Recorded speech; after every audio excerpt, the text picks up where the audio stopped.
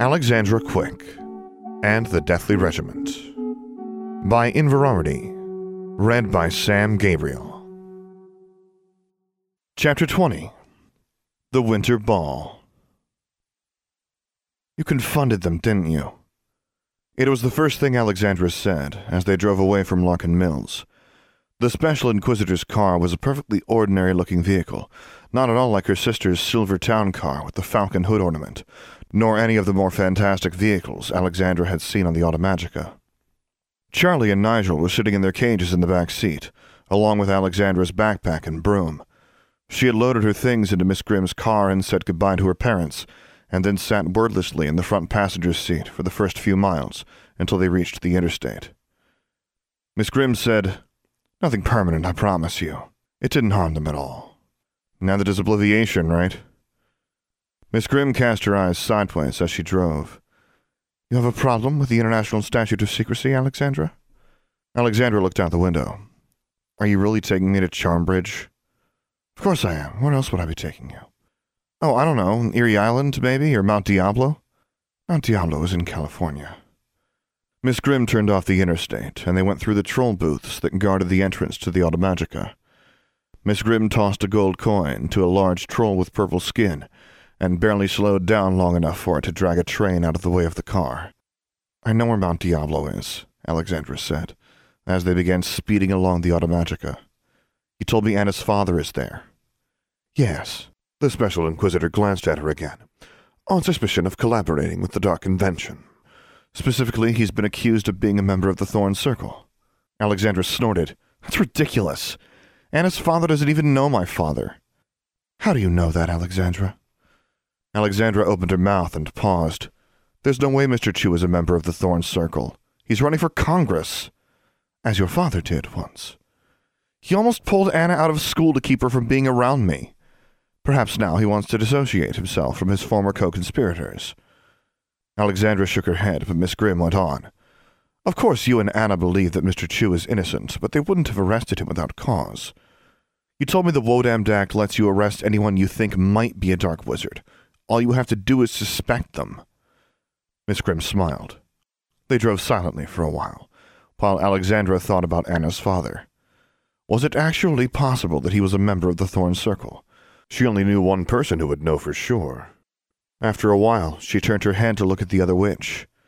"Why did you come to pick me up? If I knew anything about the Thorn Circle, especially if I could prove that Anna's father isn't one of them, I'd have told you." "I have no doubt about the latter," Miss Grimm smiled thinly. "But there are things you haven't been telling me, Alexandra." Alexandra tensed. "What?" "You've been lying, Alexandra." Miss Grimm's voice was very soft, but it carried a note of menace. "Pretending all these months that your memories of the lands below were gone when they weren't." Alexandra's first impulse was to deny it, to hide her thoughts behind a wall of occlumency, for all the good that would do her, and then she simply let out a breath and unclenched her fists. "Who told you?" she asked. "That doesn't matter. You must have known I'd find out eventually. You knew you'd have to tell me the truth sooner or later, so you've been holding on to that secret out of sheer obstinacy." She glanced at Alexandra. "Surely it wasn't out of loyalty to your father." Alexandra remained silent. "Eventually," Miss Grimm said, "my sister and I will not be able to protect you anymore." "Protect me?" Alexandra couldn't hide her surprise. "Do you really think that after all your escapades, all your lying, that you'd still be on your way back to Charmbridge if she and I weren't doing our best to keep you out of the hands of the Juvenile Magical Offenses Division?"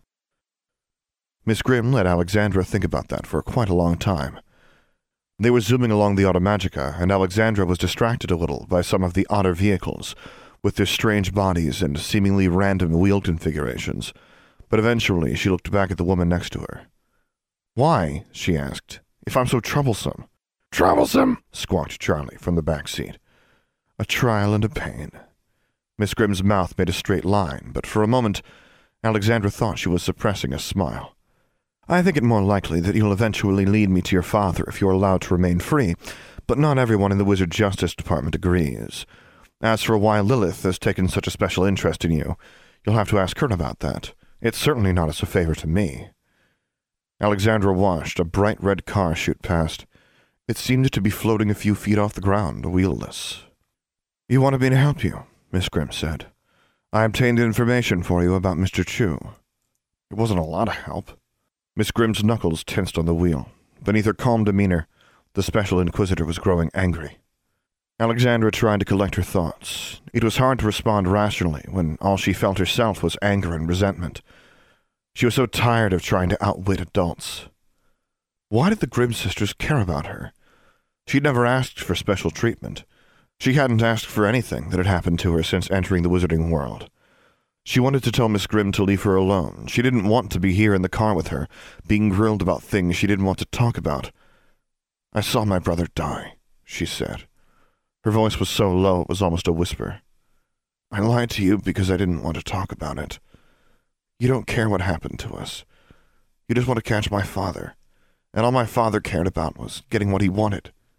He took my memories to keep you from catching him, and only gave them back after he thought it wouldn't matter. You two are like arch rivals, like a cat and a mouse, and I'm the cheese." She wasn't even sure if that made sense. She had to stare out the window to avoid looking at Miss Grimm. But when the Special Inquisitor spoke again, she sounded almost kindly. "That may be the most honest thing you've ever said to me, Alexandra." Alexandra shrugged and continued staring out the window. "Unfortunately," Miss Grimm continued, "I don't have the luxury of being concerned about your feelings. If you want to dwell on grief and loss, however, I'd ask you to consider all the people who lost loved ones on the Roanoke Underhill." "I know, I met some of them," Alexandra muttered. "I need to know everything now, Alexandra. I need to know how you and Maximilian traveled to the lands below, and what you brought back to your father." Alexandra closed her eyes. Miss Grimm was right. She had known she'd have to tell the truth eventually. She had already told Julia. For all she knew, the Office of Special Inquisitions had extracted the truth from her sister, and Miss Grimm was just checking her version against what she already knew. Having unburdened herself, somewhat, with her mother, made it easier to repeat the story now. Alexandra began with Darla's Opal, and continued talking as Miss Grimm drove along the Automagica. By the time she finished with her return to Charmbridge Academy, and her father staffed of her memories, they were entering Chicago. "Julia and Miss King aren't going to be in trouble, are they?" Alexandra asked. "For not telling us that you'd been given your memories back?" Miss Grimm frowned. "I don't think so. But I'll bet it will come up," Alexandra thought. She wasn't worried that the Kings would be intimidated by threats, but it was just another bit of misery she'd brought upon them. Miss Grimm's car exited the Automagica, and soon she parked in front of Grabowski's Old World Deli. As they got out, Alexandra had difficulty carrying her pack, her familiars' cages, and her broom. Miss Grimm took Nigel's cage and the broom from her and eyed the latter. "This is a fine broom," she said as they walked inside. "Take good care of it, Alexandra." Miss Grimm left her at the Chicago Wizard Rail station, telling her that the Charmbridge bus would be along in just under 2 hours. "Until next time, Alexandra." Alexandra watched the Special Inquisitor go, and then looked down at Charlie, who was very unhappy about being confined to a cage, and Nigel, who was also twisting about, disturbed by all the movement. "Quit fussing," she said to her two familiars, as she took a seat on a bench and watched all the witches and wizards go by. Most of them ignored her. A few gave her suspicious looks. Ravens and snakes were not popular familiars. Alexandra supposed she should be grateful that her picture hadn't been published with any of those stories about Abraham Thorne's daughters. An old woman with a bulbous nose, a face dented with warts and moles, and reddish eyes shambled past, and gave Alexandra a long, appraising look. Alexandra suppressed a shiver and stared back at the woman, who smiled hideously at her, displaying jagged, discolored teeth. "You have a touch of wickedness in you," the old woman said. "I can tell." "Who asked you?" Alexandra snapped. She knew she was being rude. She didn't care. But the old woman didn't look offended. Her smile broadened, and she leaned closer, until Alexandra could smell her breath. Surprisingly, it was not foul, as she would have expected. On the contrary, it was sweet and pleasant. It brought to mind apple cider and fresh-baked cookies. She was barely paying attention as the old crone murmured, "Wicked children come to me for things their mommies and daddies won't give them. What is it that you want that you didn't get for Christmas, dearie?" Her voice was so kindly, Alexandra mumbled spontaneously, "I want my brother back." Then she blinked rapidly and came to her senses. Her eyes focused, and she glared at the old woman, who took a step back. Alexandra rose to her feet and drew her wand. "You wouldn't hurt old Hilda, would you?" croaked the old woman, holding up dry, gnarled hands. "What do you want? An amulet of resurrection? The Book of the Dead? Elixir of life? I can get those for you." "What's going on here?" said a man in a Wizard Rail Aurora's uniform. He had his wand out as well. As he approached the couple, he pointed at Alexandra. "You, girl, put your wand away." Alexandra complied. The Aurora looked at the old woman. "Hilda, if I see you around here again, Haggis won't be able to help you." Hilda glowered at the Aurora, but bowed her head in acquiescence. Just before turning away, she looked up at Alexandra from beneath thick, bristly brows and winked. The Aurora turned to her. "Hasn't anyone ever told you not to talk to hags?" Alexandra shrugged. The Aurora shook his head and stalked off, following Hilda's departure from the station, as Alexandra sat back down. She knew an old woman hanging around train stations was unlikely to be able to obtain anything like an amulet of resurrection. Still, for a moment, she had wanted to believe. Over the Wizard Wireless address system, a voice announced the arrival of the Delta Blue Blazer from New Orleans. Alexandra watched the passengers who disembarked shortly thereafter, and sure enough, Angelique appeared, carrying Honey in her silenced cage, with a porter elf dragging her bags along behind her. Angelique saw Alexandra, gave her a half-hearted wave, and then suddenly became very interested in the animated regimental recruitment posters lining one wall of the station. More Charmbridge students appeared, one by one and two by two, until by the time the bus arrived there was quite a crowd of them, all giving Alexandra a wide berth. She found the Pritchards already on the bus with the Rashes. They greeted her despite the Rashes' scowls, so Alexandra supposed the Ozarker boys hadn't told the Pritchards' ma and pa about their continuing to socialize with unrespectable sorts. Alexandra saw William sitting towards the back of the bus with some other younger students. He waved to her, while holding his toad in his other hand. She gave him a small smile as she waved back, and noticed how the other sixth graders stared at the Muggle-born boy. Alexandra didn't see any sign of Anna. She found David sitting across a table from his roommate, Dylan Weitzner. "Happy New Year, Alex," David said. "Sup, Alex?" said Dylan, who was slouched in the booth, wearing dark glasses and a baseball cap turned backwards. Under his robe, which he'd left open, as many Muggle-borns did until they reached Charmbridge and had to cover up their Muggle clothing, he wore an overly large t-shirt and baggy pants. He made some weird gesture with his hand. Alexandra nodded, frowning a little, as she sat down next to him. "Man, knock that off," David said, rolling his eyes. "If anyone's going to start a hip-hop club at Charmbridge, it ain't going to be some white boy from Cleveland." Dylan sat up. "Oh, like you're keeping it real with your homies, Mr. Went to a fancy private school, who lives in the one part of Detroit that doesn't suck." Alexandra wasn't sure if the boys were joking around or having a fight, but they fell silent when Angelique stood over their table and cleared her throat. David grinned fatuously. "Leak!" exclaimed Dylan, spreading his hands. "What up?" "Man, I swear I'm gonna—" David shook his head and cut himself off. He patted the seat next to him, and Angelique slid into it with a disdainful look at Dylan. "Not sitting with Darla?" David asked. "She's not returning until tomorrow," Angelique said.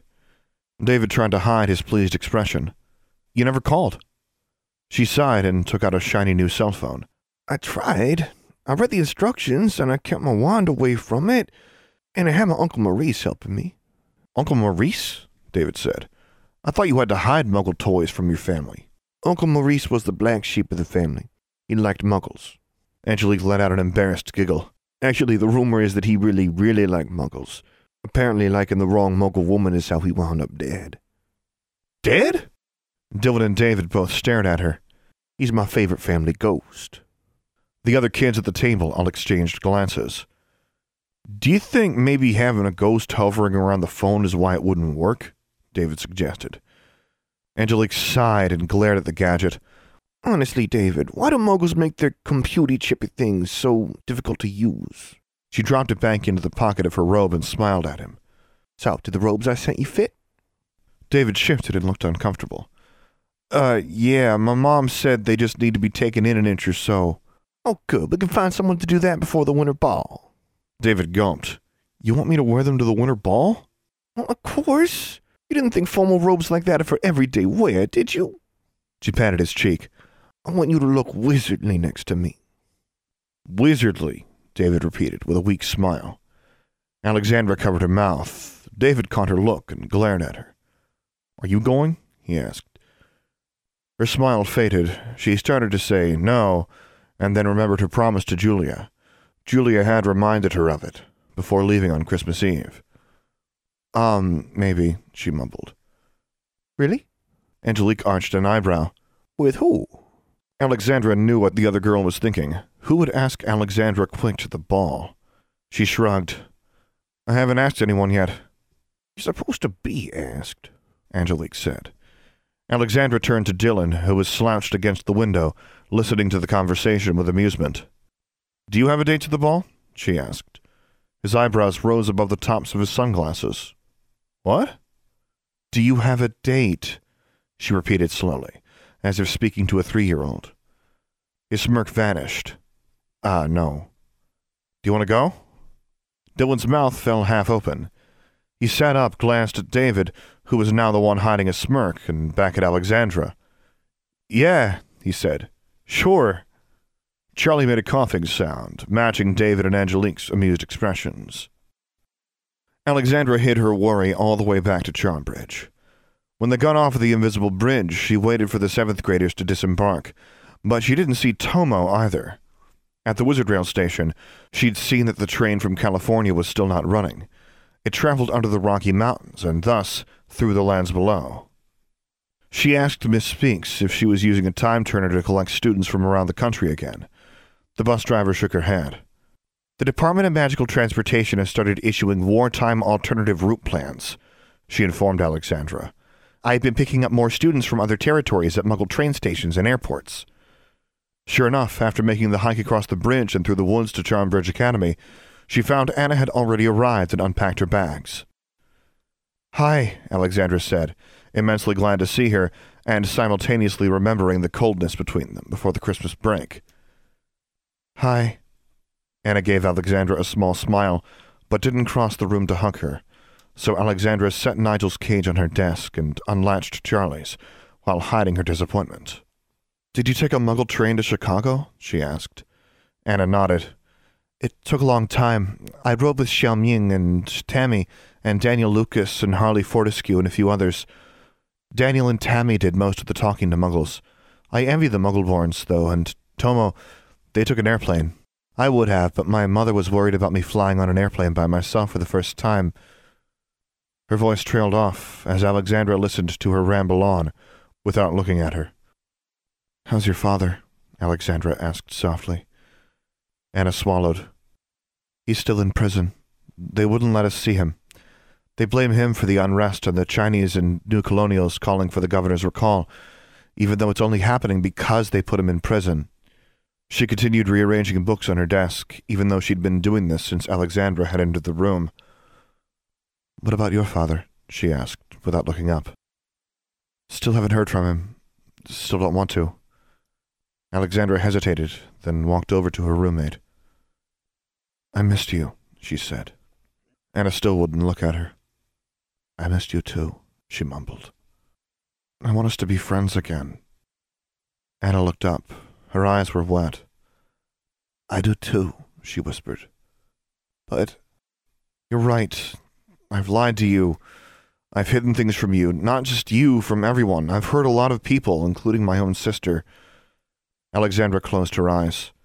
I'm not good at talking about stuff, Anna, to anyone. I couldn't even tell Julia what I was up to, and I still have trouble talking to her about Max. I only just admitted to my own mother that I met my half-brother last year and that he died. She opened her eyes again. Anna was staring at her.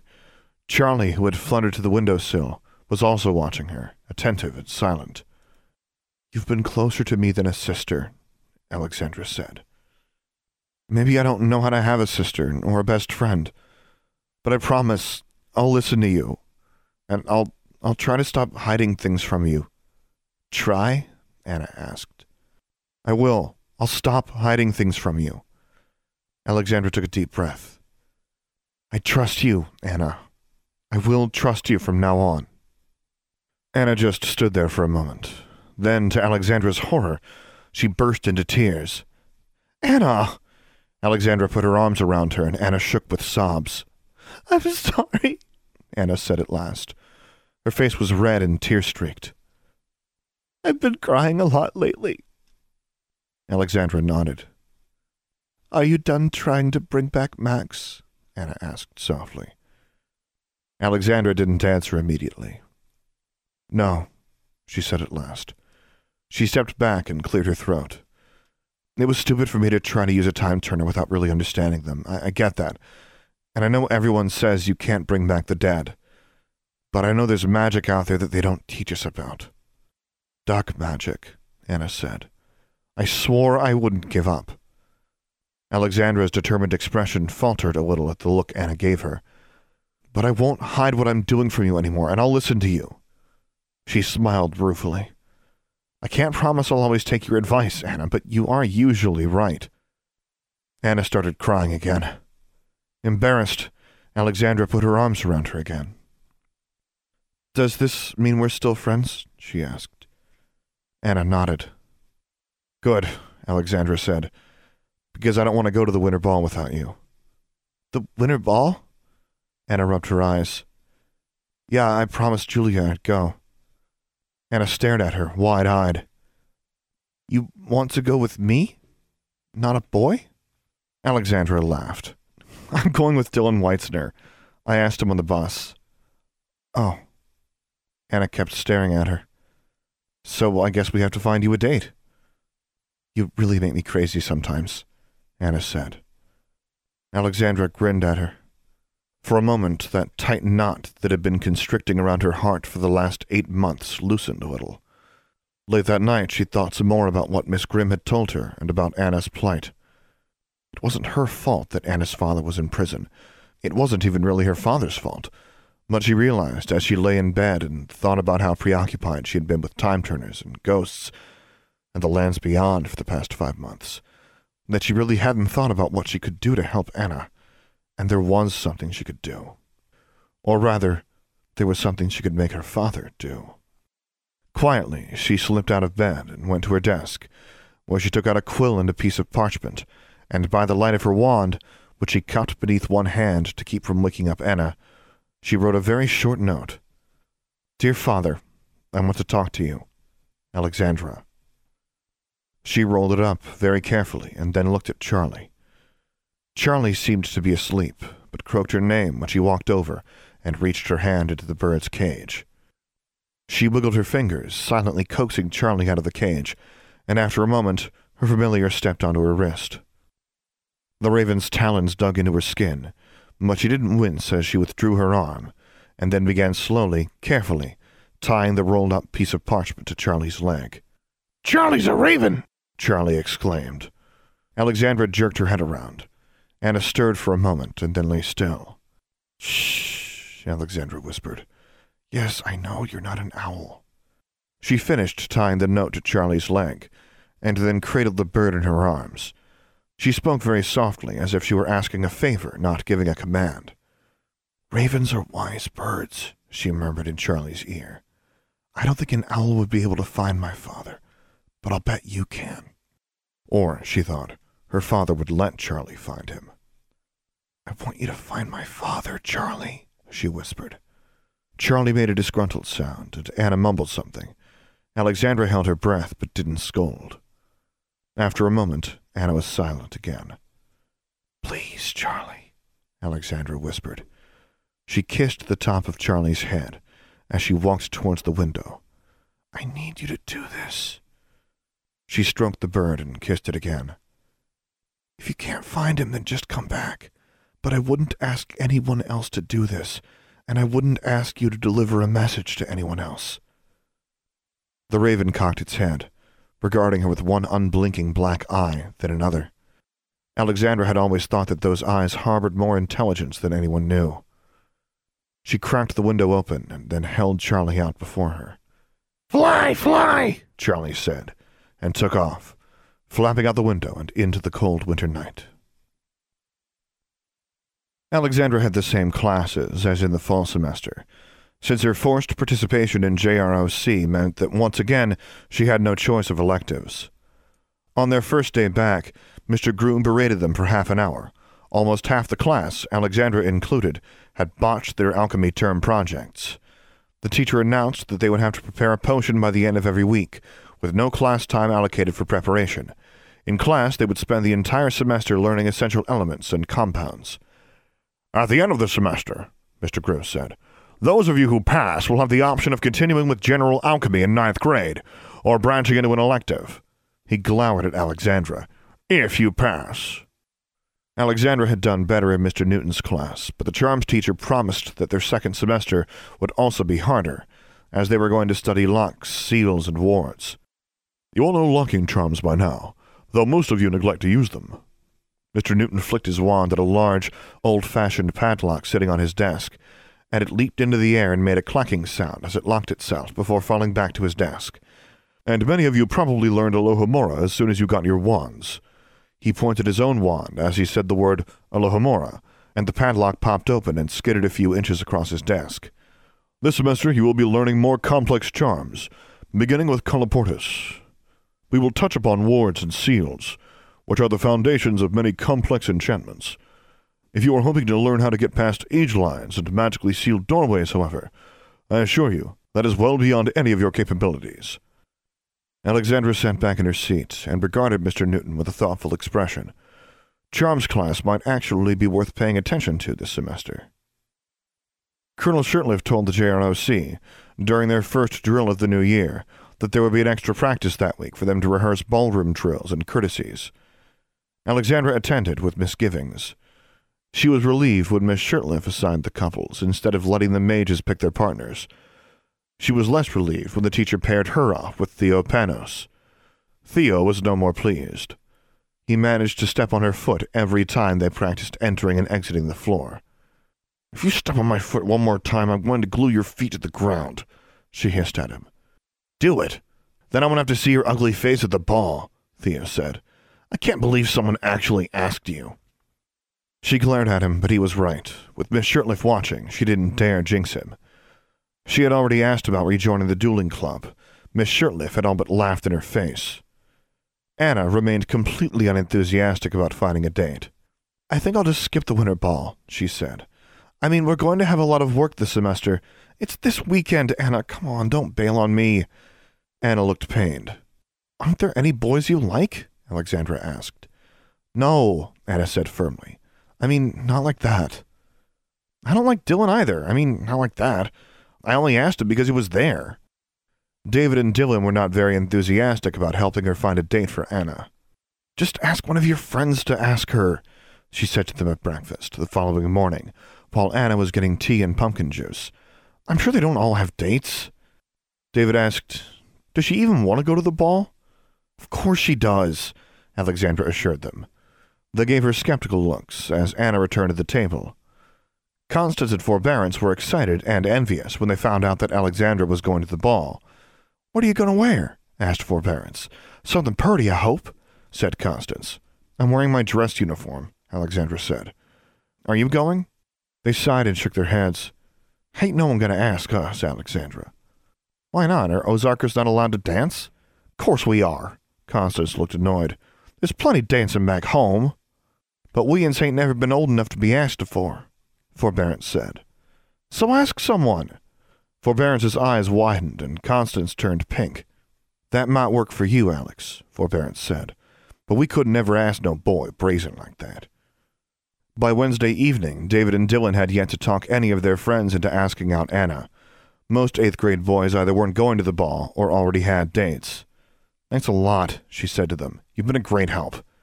"Any time," David replied, matching her sarcasm. The two boys walked away, and Alexandra returned to her room with a scowl, trying to think of who else she could bully or cajole into taking Anna to the ball. Maybe shy, awkward Thomas Klaus? Anna was in her room with Jingwei. The great horned owl dominated much of her desk, and hooted at Alexandra as she entered. "I saw Charlie fluttering around outside," Anna said, feeding Jingwei an owl treat. "Probably won't come in until Jingwei leaves." Jingwei hooted again. "That's all right." Alexandra eyed the owl, who somehow managed to look amused. "You can also stop trying to fix me up for the winter ball," Anna said. "It's embarrassing." But I don't want to go without you. I asked Miss Marmsley, you're not actually required to have a date to attend the ball. The winter ball isn't like the Sweethearts dance. Everyone's expected to dance with different partners. You're going to go by yourself? Anna shrugged. Carol is doing the same thing because Sonia also nagged her until she agreed to go. Maybe we'll just hang around together. She looked at Alexandra. And don't go bullying any boys into asking me to dance, okay? Alexandra frowned. All right. You will dance if someone asks you, won't you? Sure. Anna patted Jingwei's feathered head. That's enough treats. Time to go to the aviary. And stop trying to scare poor Charlie. Jingwei hooted disdainfully and took off. Cold air blew in through the open window, and Alexandra and Anna shivered until Charlie finally soared in through it, several minutes later. Alexandra slammed the window shut and dug out her own collection of owl treats for the raven. She was very disappointed to find no note attached to Charlie's leg. Didn't you bring me a reply? She asked. Alexandra, Charlie said, in a slightly deeper and more masculine voice than usual. Anna raised an eyebrow. Alexandra glanced at her and back at the bird. Is that it? She demanded. Charlie squawked and pecked at her hand. Reluctantly, she opened it and let the raven have the treats. My father, Alexandra said quietly. Anna's eyebrows rose further. I told him I want to talk to him, Alexandra said.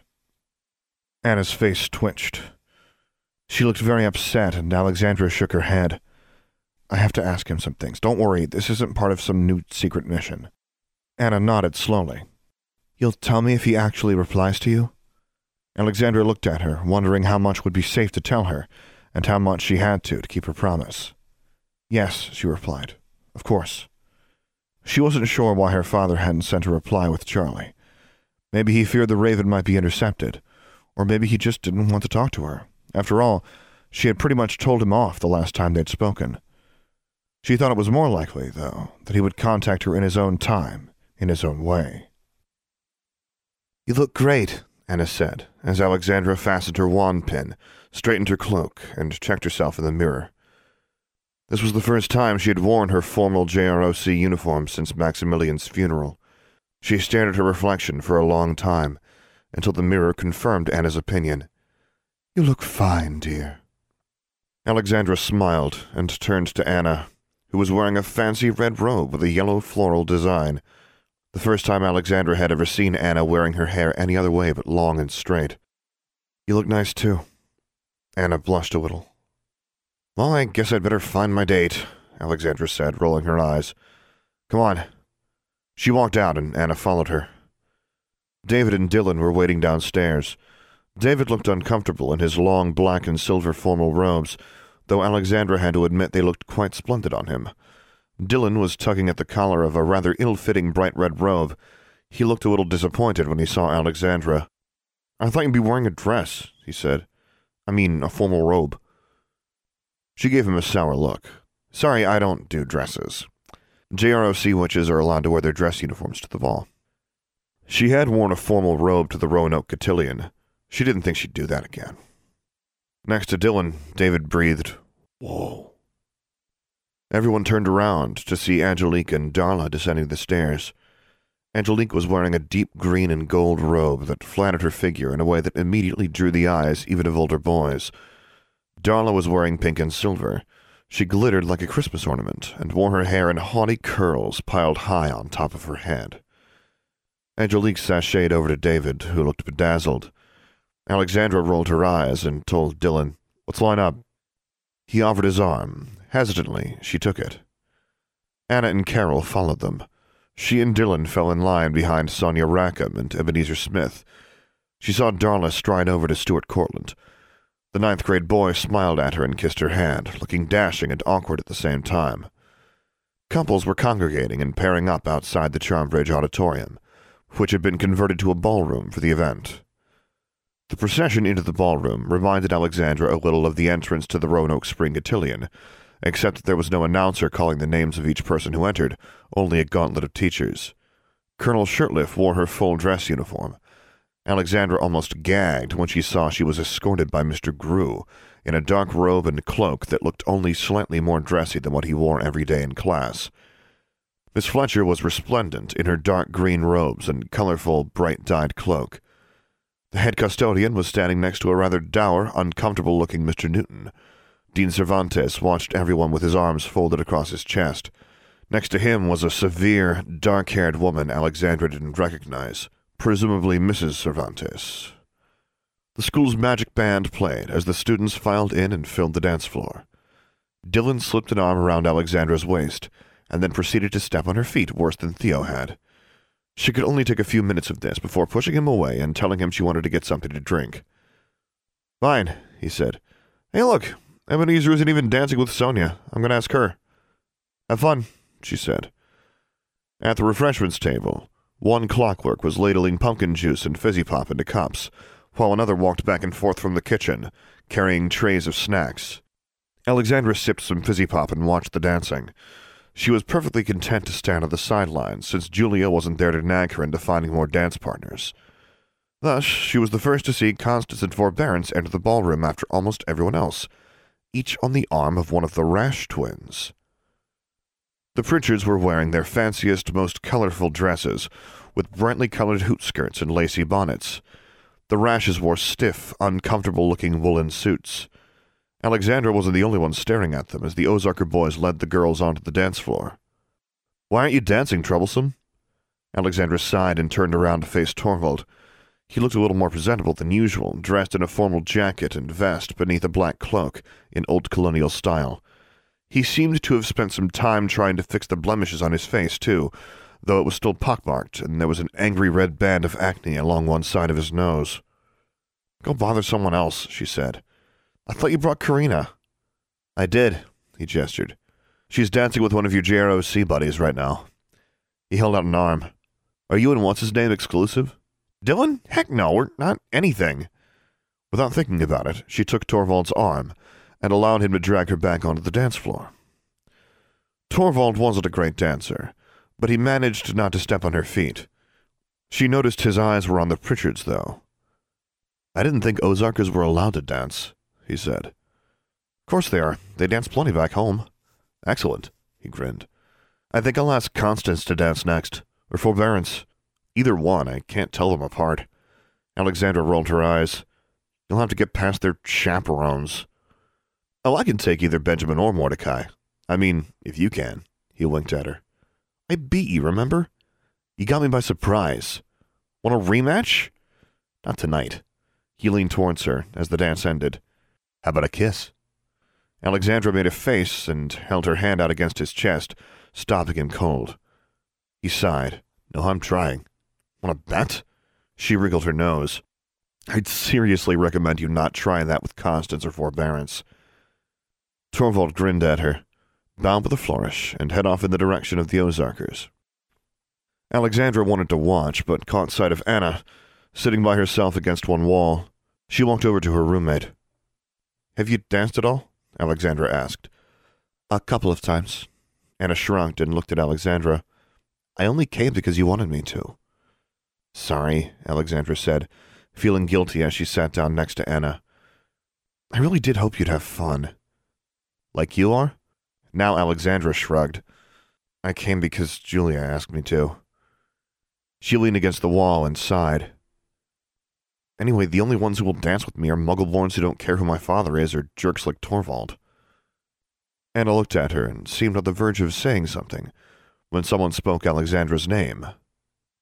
They both turned their heads, and Alexandra immediately rose from her seat at the sight of Larry Albo looming over them.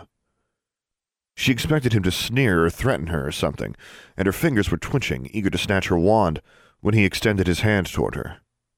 "Dance with me," he said. Alexandra stared at him. Anna's eyes widened and her mouth dropped open. Larry continued standing there, with his hand extended. Alexandra's eyes darted around.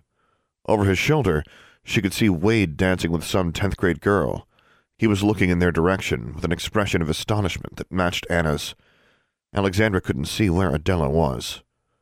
"Very funny," Alexandra said. "Don't get lost." Dean Price was only a few yards away, and Alexandra could see Miss Shirtliff across the room with her eyes already on them. Surely even Larry wouldn't be stupid enough to start a fight with her here. He dropped his hand and stepped closer to her. Alexandra would have backed away from him if not for the fact that half the school was watching, and she didn't want to appear afraid. He leaned close. Alexandra was on the verge of drawing her wand then and there when he whispered in her ear, "I have a message from your father." She gasped in shock and outrage. "What?" "I have a message from your father," he repeated, still whispering.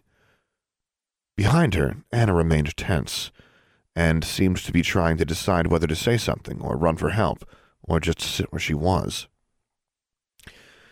Alexandra shook her head slowly. "I'd swear, Larry, I don't care if I get expelled. If you don't get away from me right now, I'll—" "Your father says to tell you sent your raven with a message for him. You wrote a note that said you want to talk to him," Larry whispered. Alexandra was stunned into silence. How could Larry possibly know that? He stepped back and held his hand out again. "Dance with me." Alexandra looked over her shoulder at a speechless Anna. She could feel dozens of pairs of eyes on them as she took Larry's hand and allowed him to lead her onto the dance floor. The band was playing a slow, wheezing number, the sort that had many couples clinging to one another as tightly as the adult chaperones would let them get away with. Larry put his hands on her waist. Alexandra felt flushed as she laid her hands on his shoulders, gritting her teeth all the while. Then he leaned close without pressing himself too closely against her, and she was struck with a sudden suspicion. Is this you?" she whispered. "Father?" Her father could be using Polyjuice Potion again, she realized. She wondered what he'd done with the real Larry. But Larry just stared down at her, then said, "Your father said to tell you that I won't remember this conversation afterwards. Also, no one can hear us." Her eyes widened.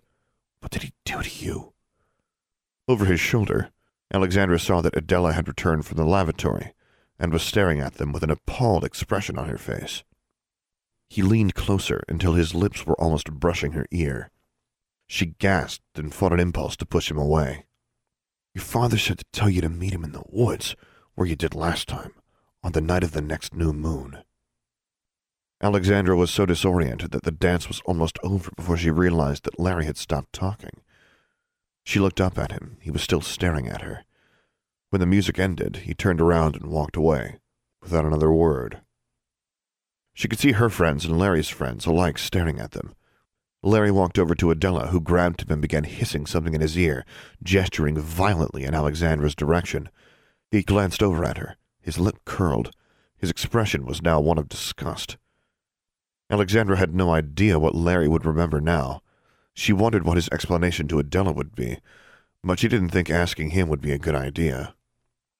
"They'll probably accuse me of using a spell on him," she thought. She walked back to Anna, who was still staring at her in astonishment. "Not right now," she whispered. She looked around at the other students. Some were still looking at her or Larry, but most were paying more attention to whomever they were dancing with, and Miss Shirtlift's eyes were no longer fixed on her. She waited until Dylan finally returned to check on her. She'd watched him asking one girl after another to dance, and mostly being turned down. She had to give him credit for persistence. "I'm tired," she said. "I'm going back to my room. You can stay." "Okay." He shuffled and seemed to feel as if something more was called for. "Don't even think about trying to give me a goodnight kiss," she said. He grimaced. "No, well, did you have a good time? If you're worried about abandoning me, forget about it." "Okay." Dylan looked relieved. Thanks for agreeing to go with me." "Agreeing to—" She stared at him and snorted. "Yeah, no problem." Alexandra and Anna weren't the only students trickling out of the ballroom by now. Some would stay late into the night, but Carol, Sonia, and Ebenezer followed them out. Once Ebenezer left them at the stairs to the girls' dorms, Sonia complained all the way back to their suite about what a terrible dancer he was, and how he'd hovered over her so she was hardly able to dance with anyone else. Alexandra tuned her out. She was thinking about her father's message and his choice of medium. She had been telling the truth. She was tired.